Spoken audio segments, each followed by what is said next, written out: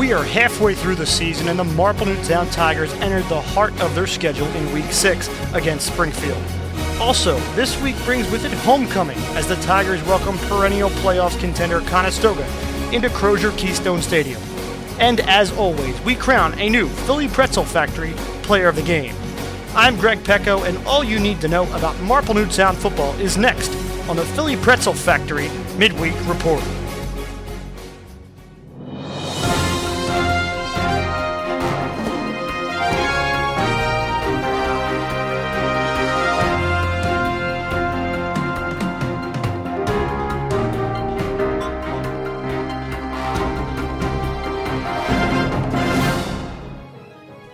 A week after the Tigers rolled past Lower Merion to remain undefeated, they traveled to Springfield to take on the Cougars, and in the process entered the toughest portion of their schedule, as their next three opponents, including the Cougars, came into the week with a combined 9-6 record.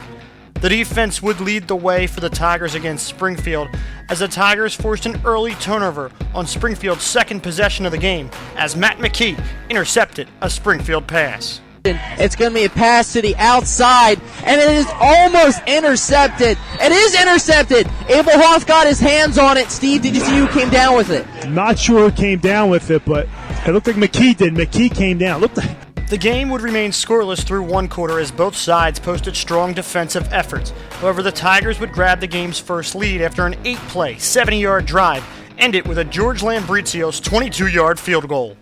Snap is clean. Lambricio's kick is up, and the kick is good.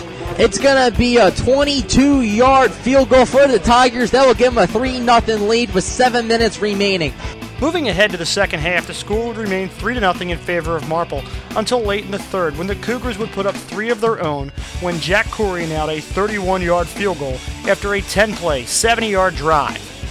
The tie score would not last very long this time, as on their next possession, the Tigers will go 80 yards in 13 plays, capped off by this Abel Hoff 20-yard touchdown run to make it 9-3. Pistol formation. It's going to be a handoff to Abel Hoff off the left side, chopping his feet. He finds the corner. He's going to be in for a Tiger touchdown from 20 yards out. That would do it for scoring in this one, as the Tigers' defense would remain tough throughout the fourth quarter, keeping the Cougars out of scoring range. The Tigers' defense accounted for 3 sacks, 6 tackles for a loss, and an interception, all while holding the Cougars to 133 yards of offense and only allowing Springfield to convert once on 11 third down tries. With the victory, Marple remains undefeated at 6-0, continuing their best start since 1977, when they won their first 10 games in the Central League. The Tigers at 6-0 remain atop the Central League standings, but they will face a hungry Conestoga squad this week at Crozier Keystone Stadium.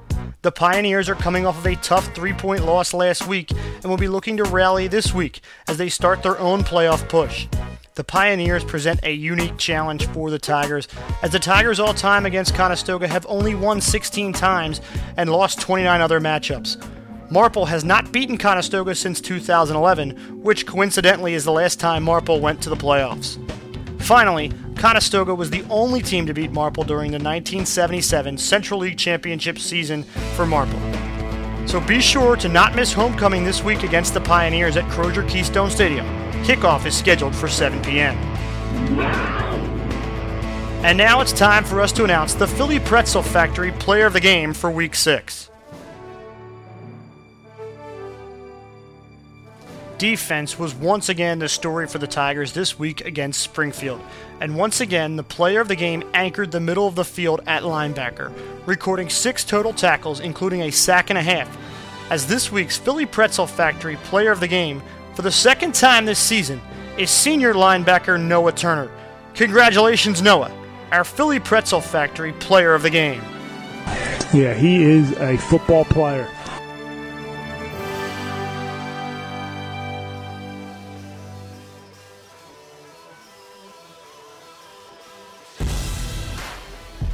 That does it once again for this week's Philly Pretzel Factory Midweek Report.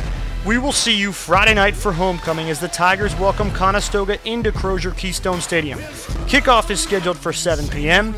And for those looking to listen at home, the Tigers Radio Network will carry the game live on MarpleNewtownFootball.com. For all of us here at the Tigers Radio Network, I am Greg Pecco. Thank you for listening, and go Tigers! Just forget the wins, it's the best to use.